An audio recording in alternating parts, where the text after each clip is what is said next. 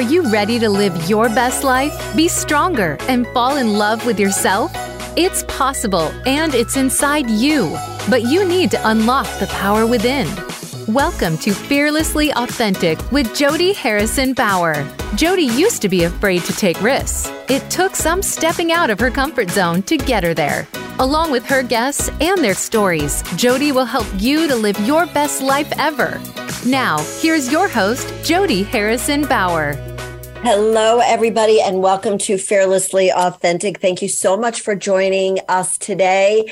Happy New Year. It seems like Happy New Year was a long time ago, but I am so happy to have you join me. And if you are a first-time listener, this is the place to be educated, empowered, entertained a little bit, and inspired to go live your most fearlessly authentic life. So every single week, I have an amazing guest, or sometimes you get me solo, and we talk about things that have stopped you from living that fearlessly authentic life, from living in your truth, from living in your power. And today's guest has been, I think you've been on here 3 times already, Nina. And I love having Dr. Nina Savelle-Rocklin on the show to talk about how to get over addictive behavior. Specifically, Dr. Nina discusses eating disorders. So I just want to get right into welcome you to the show because we have a lot to cover. Welcome, Nina. It's so good to be here for the 4th time. I know. I love having you on here because every time you're on here, I learn something new. And that is the mission of the show, is for people to walk away from it, learning more, sharing it with other people. And we have talked about eating disorders with you because that is really what you focus on. So I want to start first with your story and what brought you into this field of study and why it's such a huge, passionate, part of your life, and what it created for you, why you decided to go into this field and help other people overcome eating disorders and other addictions. Because as we're going to discuss, there are underlying issues to addictive behavior. So why did you first get involved in this? It's all about the underlying issues. Okay, So let me just start with my very first group for women with binge eating disorder. I walk in, it was like an agency, so I had not met any of the people. I walk in and there's the group and they looked me up and down. And one of them, this woman who was like a little scary, like bright red hair, in her 50s, like years older than me, had that like attitude. And she's like, "So what does a skinny bitch like you know about binge eating?" Right. And there you go. I said, well, and what she didn't know was I once considered myself the poster child for eating disorders because I had all of them. And what I said was, hey, this skinny bitch once scarfed down an entire box of gingerbread cookies in about 15 minutes flat. And I hate gingerbread, like I hate gingerbread, but I couldn't stop eating those cookies. And I told the group that when I was, when I was 5 years old, I came to believe that I was too big, fat, and I wasn't. I was a perfectly normal weight kid. But that was the beginning of my obsession with my weight and with food. And by the time I was a teenager, it's all I thought about.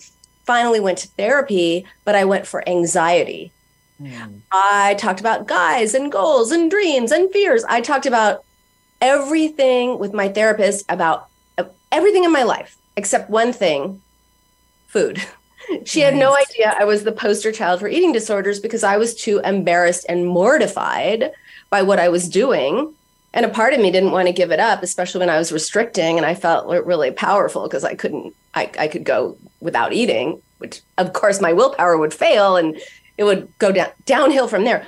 But the point is, when I left therapy without ever talking about food, weight, body image, any of those things, all my eating disorder behaviors were gone. Not once, not a single time had I ever talked about my eating disorders. And people say, how do you go from being the poster child for eating disorders to not, without ever talking about food? And what I learned was food was not the problem, whether I was turning away from it or to it and from it. It was the solution to the problem. The real problem was, and this is what I see in almost all the people I treat. And what is at the core of most addictive behaviors is I was really self-critical. I was hard on myself. I was a perfectionist. Nothing I did was ever good enough. But in therapy, I started being nicer to myself. Instead of being critical, I was kind. Instead of tearing myself down, I supported myself. And by changing my relationship with myself, I changed my relationship with food. And that's the point that I'm excited to talk about, because the number one issue underlying all addictive behaviors is, I have found, being self-critical. You can't criticize and hate yourself into loving yourself. I that's huge. Like, that's really a huge point. And people talk about, on social media, self-love and not being critical of yourself, not necessarily using that word.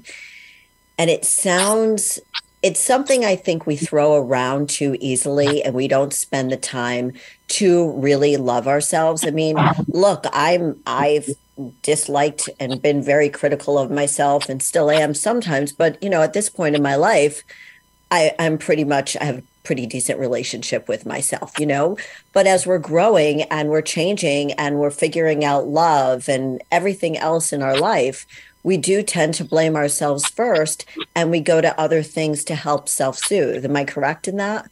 Exactly. What happens is the way we talk to ourselves affects the way we feel. The way we feel affects what we do.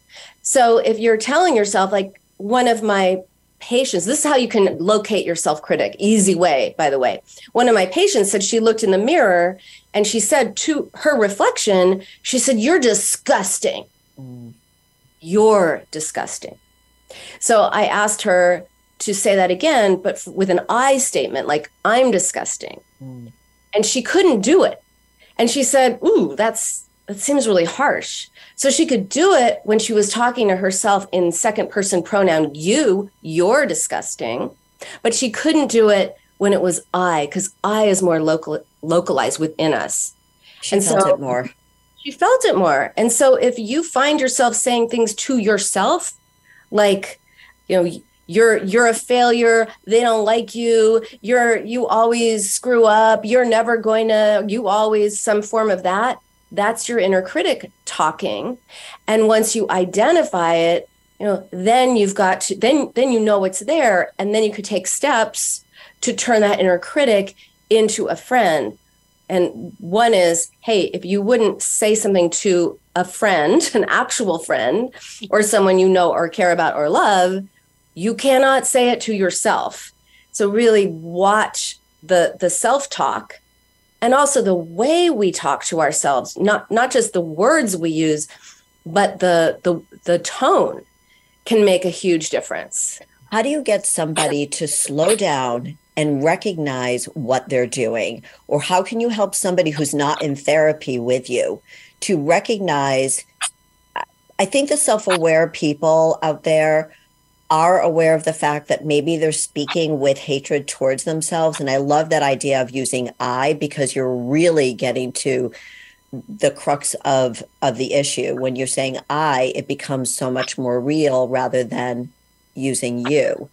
And even if you suggest to that person, talk to them as if they were your friend, as if it was a little child, it still doesn't make that much of a difference. But how do they, the first step everybody says is self-awareness, right? So when you become aware of that, how do you help somebody shift it from you to I? Well, awareness does, when I tell them that, they usually, and everyone I see is bright, accomplished, aware, but you can't have a total objective view of your subjective situation. So if once people are aware that they're doing this, they catch themselves. But there's also a really important part to this, which is, where did that voice come from? So just the other day I was talking to someone, and she told herself, like, God, she's always telling herself, like, oh, you screw everything up. And I said, well, really, everything? You screw everything up, and yet you're this successful person? Like, You screw everything up. That's quite a statement to say. Where does that come from? Because usually it comes from something you heard. Either someone told you that, and in her case, yes, she had a sibling rivalry with a sibling who would be like, you screw everything up, like all the time. And so this relational dynamic, which was this older sibling who said this to her, became her voice to herself. So it often points to what are the underlying and unfinished, unresolved relational issues from your past that are showing up in your relationship with yourself or others. Because this same person also feels self-conscious in the world because she thinks she's walking around in a world where everyone is looking at her thinking, you screw everything up, Wow. And so it's essential to recognize how the past is influencing your present relationship with yourself and, of course, with others. I was thinking when you were talking about that, growing up, and I'm the oldest of three girls, and I was told by my parents, Jody, you can do anything you want. You can be the star of your own show. You are a star. You are going to accomplish great things. That's what I was told as a child. So that was great because it gave me a lot of confidence and I didn't fear any failure. So I went after everything that I wanted, and almost everything that I went after, I did get because I did believe in myself. However, when I went off to college, I realized, oh, there are a lot of women out there that are better looking than me, smarter than me, more of everything in a good way than me. And I remember thinking to myself, why did you tell me I could do all this? I can't do this and this and this. And so it was sort of a reality check, kind of in the opposite way you're talking about right now. So I think it could affect us both ways. In the negative, my parents were doing the best job that they could, but I've heard it both ways. For me, that's how it affected me. Absolutely. My mentor, Dr. Salman Akhtar, with whom I wrote the book Beyond, or co-edited the book Beyond the Primal Addiction, in which we talk about all these different addictions, but the bottom line is it's relationship to self that is the problem. He says parents have two jobs. One is to make their babies, their children, think that they are the center of the world, the center of the planet, the apple of their eye. The second job of a parent is to make that child realize they are not the center of the world. Bingo. It is. So for a lot of parents listening right now, that it's that balance we have to find in raising our children all the time. So in discussing the relationship with self and the underlying issue of all addictions, is that what it is? If we had to say one thing, it's the relationship with ourselves that causes addictions. Is that too strong of a word? Well, I don't love the word addictions because I think it's very negative and pejorative and it makes people feel bad. I like to say it's a coping mechanism. All addictions are coping mechanisms. And why do we need such coping mechanisms? Why is there such a widespread, negative coping strategies out there in the form of addictions? Because we live in a society that says it's not okay to have feelings. Right? We're considered weak if we have them and strong if we push them away. Right. So, we're told hey, scared, be strong. Don't give in to fear. If you're sad, you're depressed, you need an anti-depression, you need a pill. You need an antidepressant. If you're anxious, hey, there's a pill for that too. If you're mad, you have anger management issues, you need anger management classes. So the message is there is something wrong with feelings. And of course, many of us do need medication, but I'm talking about like injunctions and prohibitions against our natural human emotions that connect us to ourselves and each other. So if we don't know how to feel, if we don't know how to respond to ourselves, if we think feelings means sitting in our feelings and stuff like that, which to me always sounds like you're sitting in a vat of muddy water. It just sounds horrible. Who wants to right? Nobody wants to sit with their feelings. Yeah. So we don't know how to comfort ourselves. We don't know how to be with ourselves. We don't know how to respond to ourselves because we're not allowed to have feelings.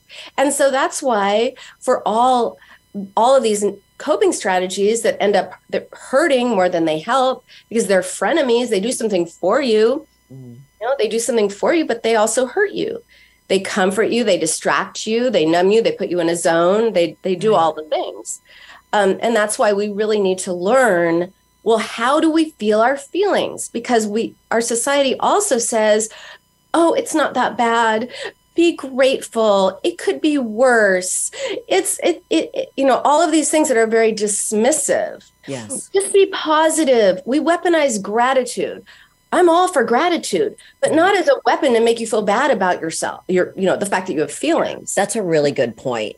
I like that because a lot of people do feel that way. I never thought of it that way, weaponizing that word. Yeah, it does. So many people, when I would bring it up, when I would be training people and talk about that, it felt like I was almost, when I would suggest gratitude, it was almost like, what do you mean? Of course I'm grateful. And it also doesn't, you can't gratitude away your pain. Quick story about my daughter. She'll be mortified. She's 15 now. So everything I say mortifies her. Oh, 15, worst age ever for girls. Yeah. Yeah. So when she was, I think she was around 6, she fell down, she scraped up her knee, and she came to me crying, like, oh, it was my knee. And I did all the wrong things. I did everything I tell people not to do. I said, oh, that's not so bad. Oh, you're going to be fine. Oh, it's like, at least you didn't skin both knees. I mean, I said all the wrong things. And she keeps crying. But Mom, it hurts. It hurts. And so finally I realized, oh my gosh, I'm doing the thing I tell everybody not to do. So I said, actually, now that I get a closer look, that looks painful. That really looks painful. And she's like, stops crying. Ooh. Yeah, it is. Now can we have a Band-Aid? So why do I tell that story? Because there's a direct parallel to our emotional pain. When we're in emotional pain and someone tells us, oh, it could be worse. Hey, you should be grateful for whatever. Hey, just think positive. Hey, it's going to be over soon. Like, this is going to be in your rear view mirror someday. Like, it's dismissive. It doesn't help us. But if someone says, oh, that hurts, that's really painful. Yeah, I get it. We feel heard. We feel understood. We feel known. We feel connected. It's powerful. So we have to do that for ourselves too. That's really interesting. Because when I was, in preparing for the show and reading about addictions, I've done that before, but I really wanted to get a feel for what it meant because thankfully I haven't had any addictions, but I know people that have been addicted to food, addicted to alcohol, drugs, and so on. And it says that this isn't the absolute Webster dictionary for addiction, but doing something we don't want to do, but can't stop doing it. That's like a very general definition. But in thinking about the example you just gave of your daughter, I know that wasn't addictive behavior, but I'm just thinking, people start doing things, they know that it's not right for them and they want to be heard. That point that you made about being heard. Do you think that it's really that simple, that we could simplify it that much? I think that's a part of it, but there's also, we learn how to comfort ourselves. If people are telling us why we shouldn't feel the way we feel, how do you learn how to comfort yourself? And there's also what we know and what we don't know that's unconscious and hidden from us that affects us. For example, why at age 5 did I suddenly think my thighs were big when I was a skinny, normal kid? Right. Because I was always being told by my parents, you're too loud, you're too emotional, you're too sensitive. Oh my God, calm down. Not you, Nina. I know, crazy, right? ex-hippie college professors, very chill, Mhm. very, very proper and calm. I was not. And so all of this, you're too much, is how Too I heard much. it. Right. In my 5-year-old mind, I took this, you're too much, to be, there's literally too much of me. Wow. And that's why it's so important to look at the hidden psychological factors that go into whatever your relationship with yourself is, whether you've internalized messages you got from the past and don't even realize it, or whatever. But it's not logical, it's psychological. If it were logical, we'd be like, this behavior does not serve me well. Therefore, Right. I will not do it. Right. Because if it was that simple, people wouldn't have such a difficult time kicking these habits that are not serving them well. And they know it. It's costing them money and time away from loved ones and ruining relationships. So, excuse me, I am just getting over a very bad cough. So I was just like really hoping I wouldn't cough there. So let's swing back to eating disorders and how, with that information behind us, how do you focus and help somebody recover from an eating disorder? I know you have your book right behind you, The Binge Cure, seven ways to seven steps. Yes. I wanted you to talk about your new book, Food for Thought, also.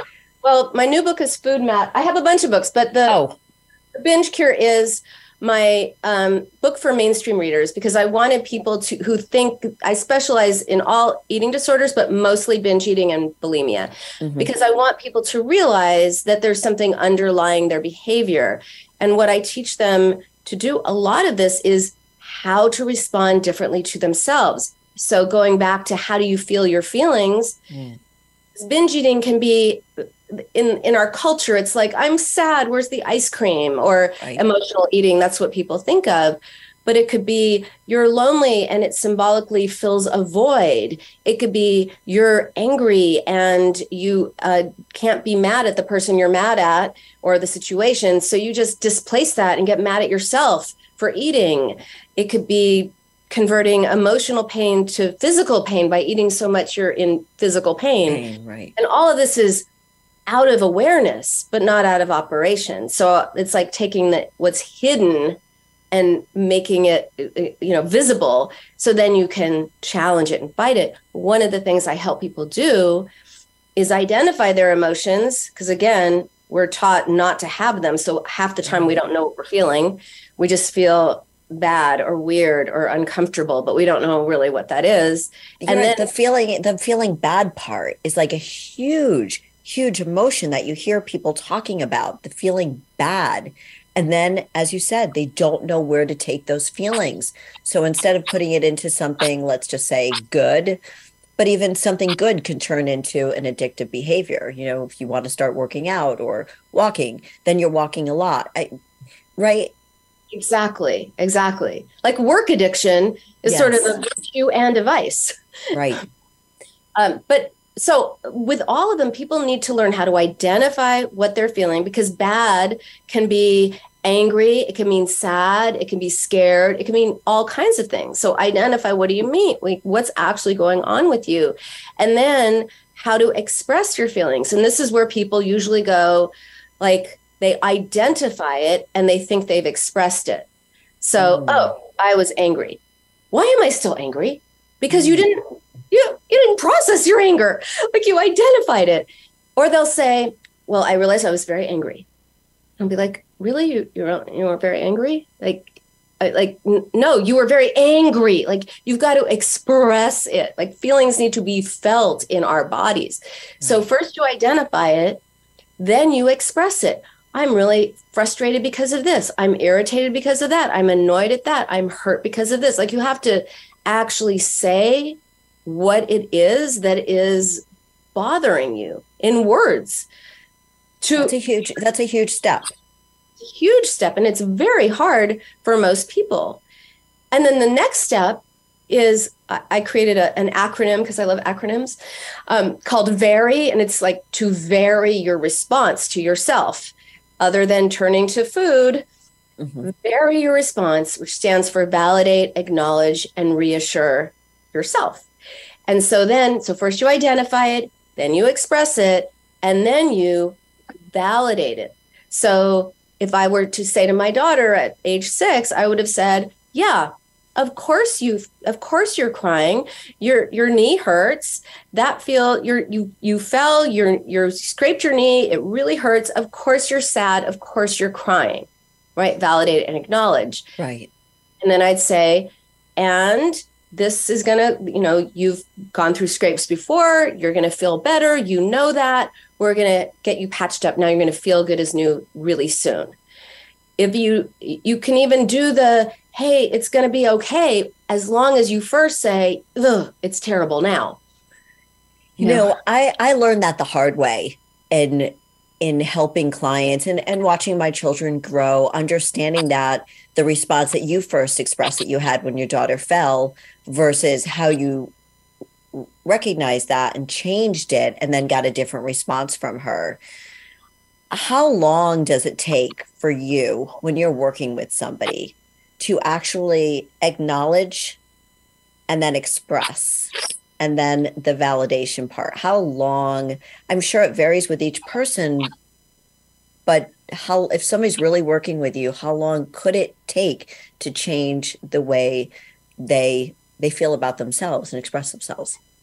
Well, it's interesting because as a psychoanalyst, I'm trained like, hey, you see people 4 times a week for a few years or whatever. Right. I don't think that works really well in the 21st century for a lot of people. There are some people who want to do that more classical analysis, but not Freudian, not like tell me about your mother, but more like, like a really deep dive into your soul, which is why I have programs that are 12 weeks or a new one with 8 weeks. Now, I'm not saying that your eating disorder is going to be gone in 12 weeks, but boy, what I've seen is people actually do transform their relationship with themselves in that time, or at least make significant progress towards doing so. And then they just then have the tools to know what to do.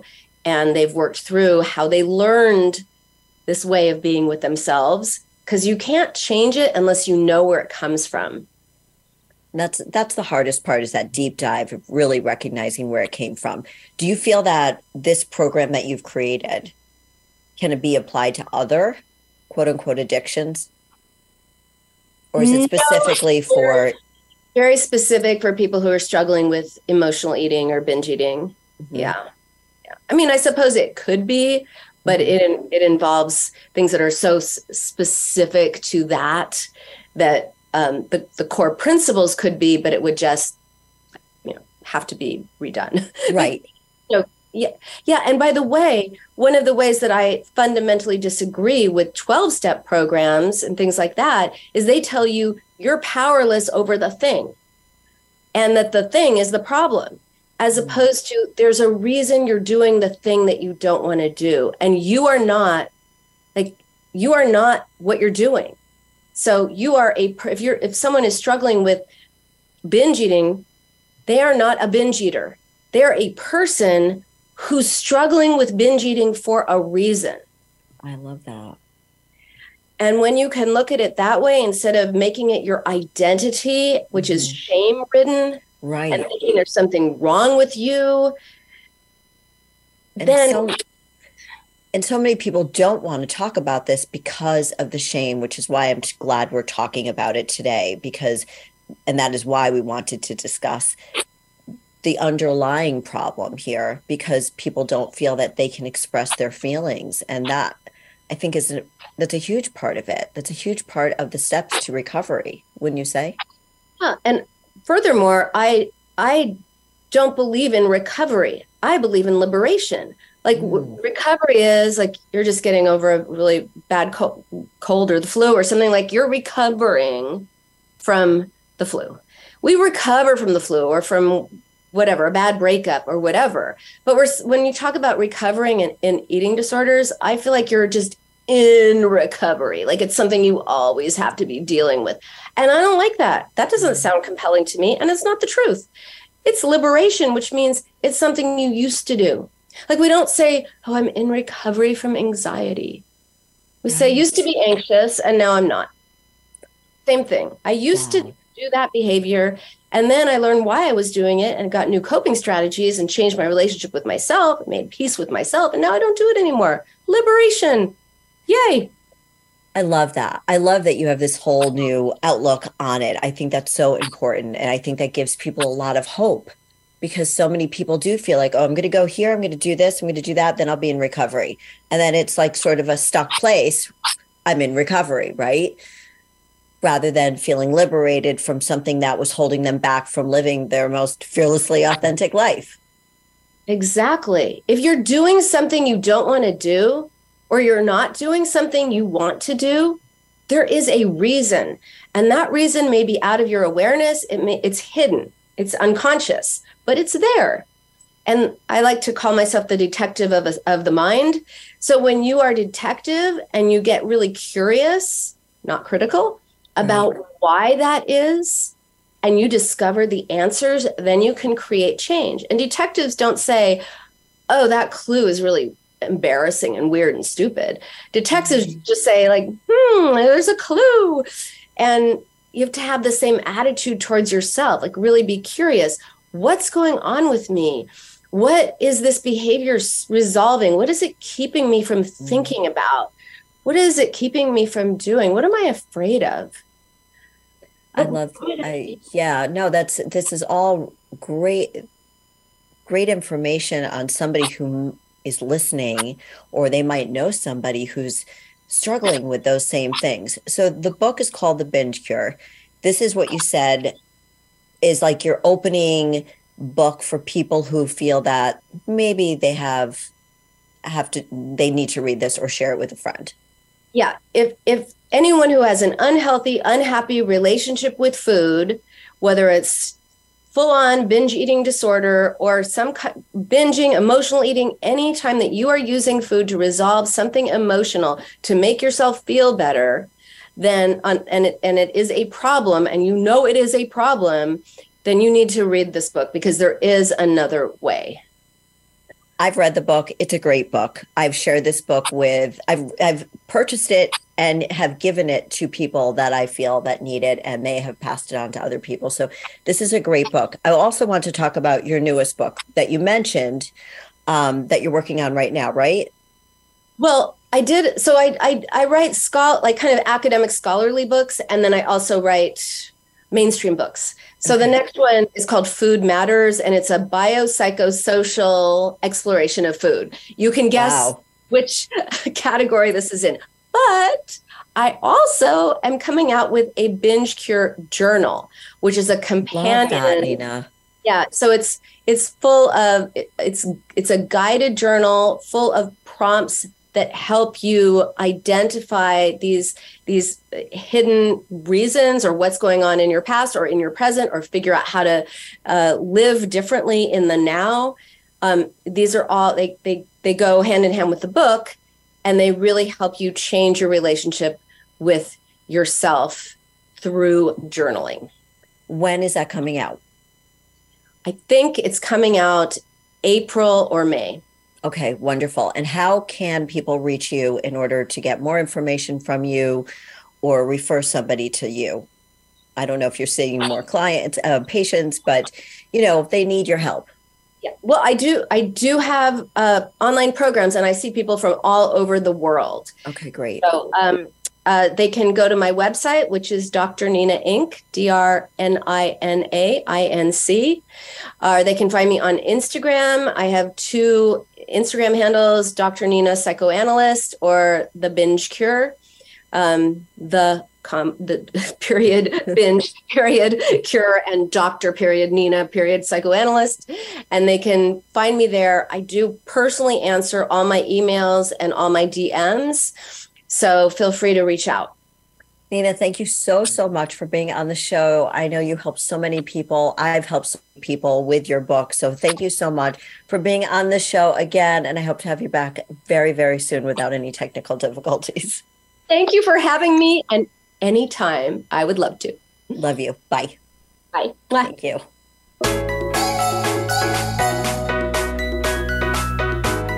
Thank you for tuning in this week to Fearlessly Authentic.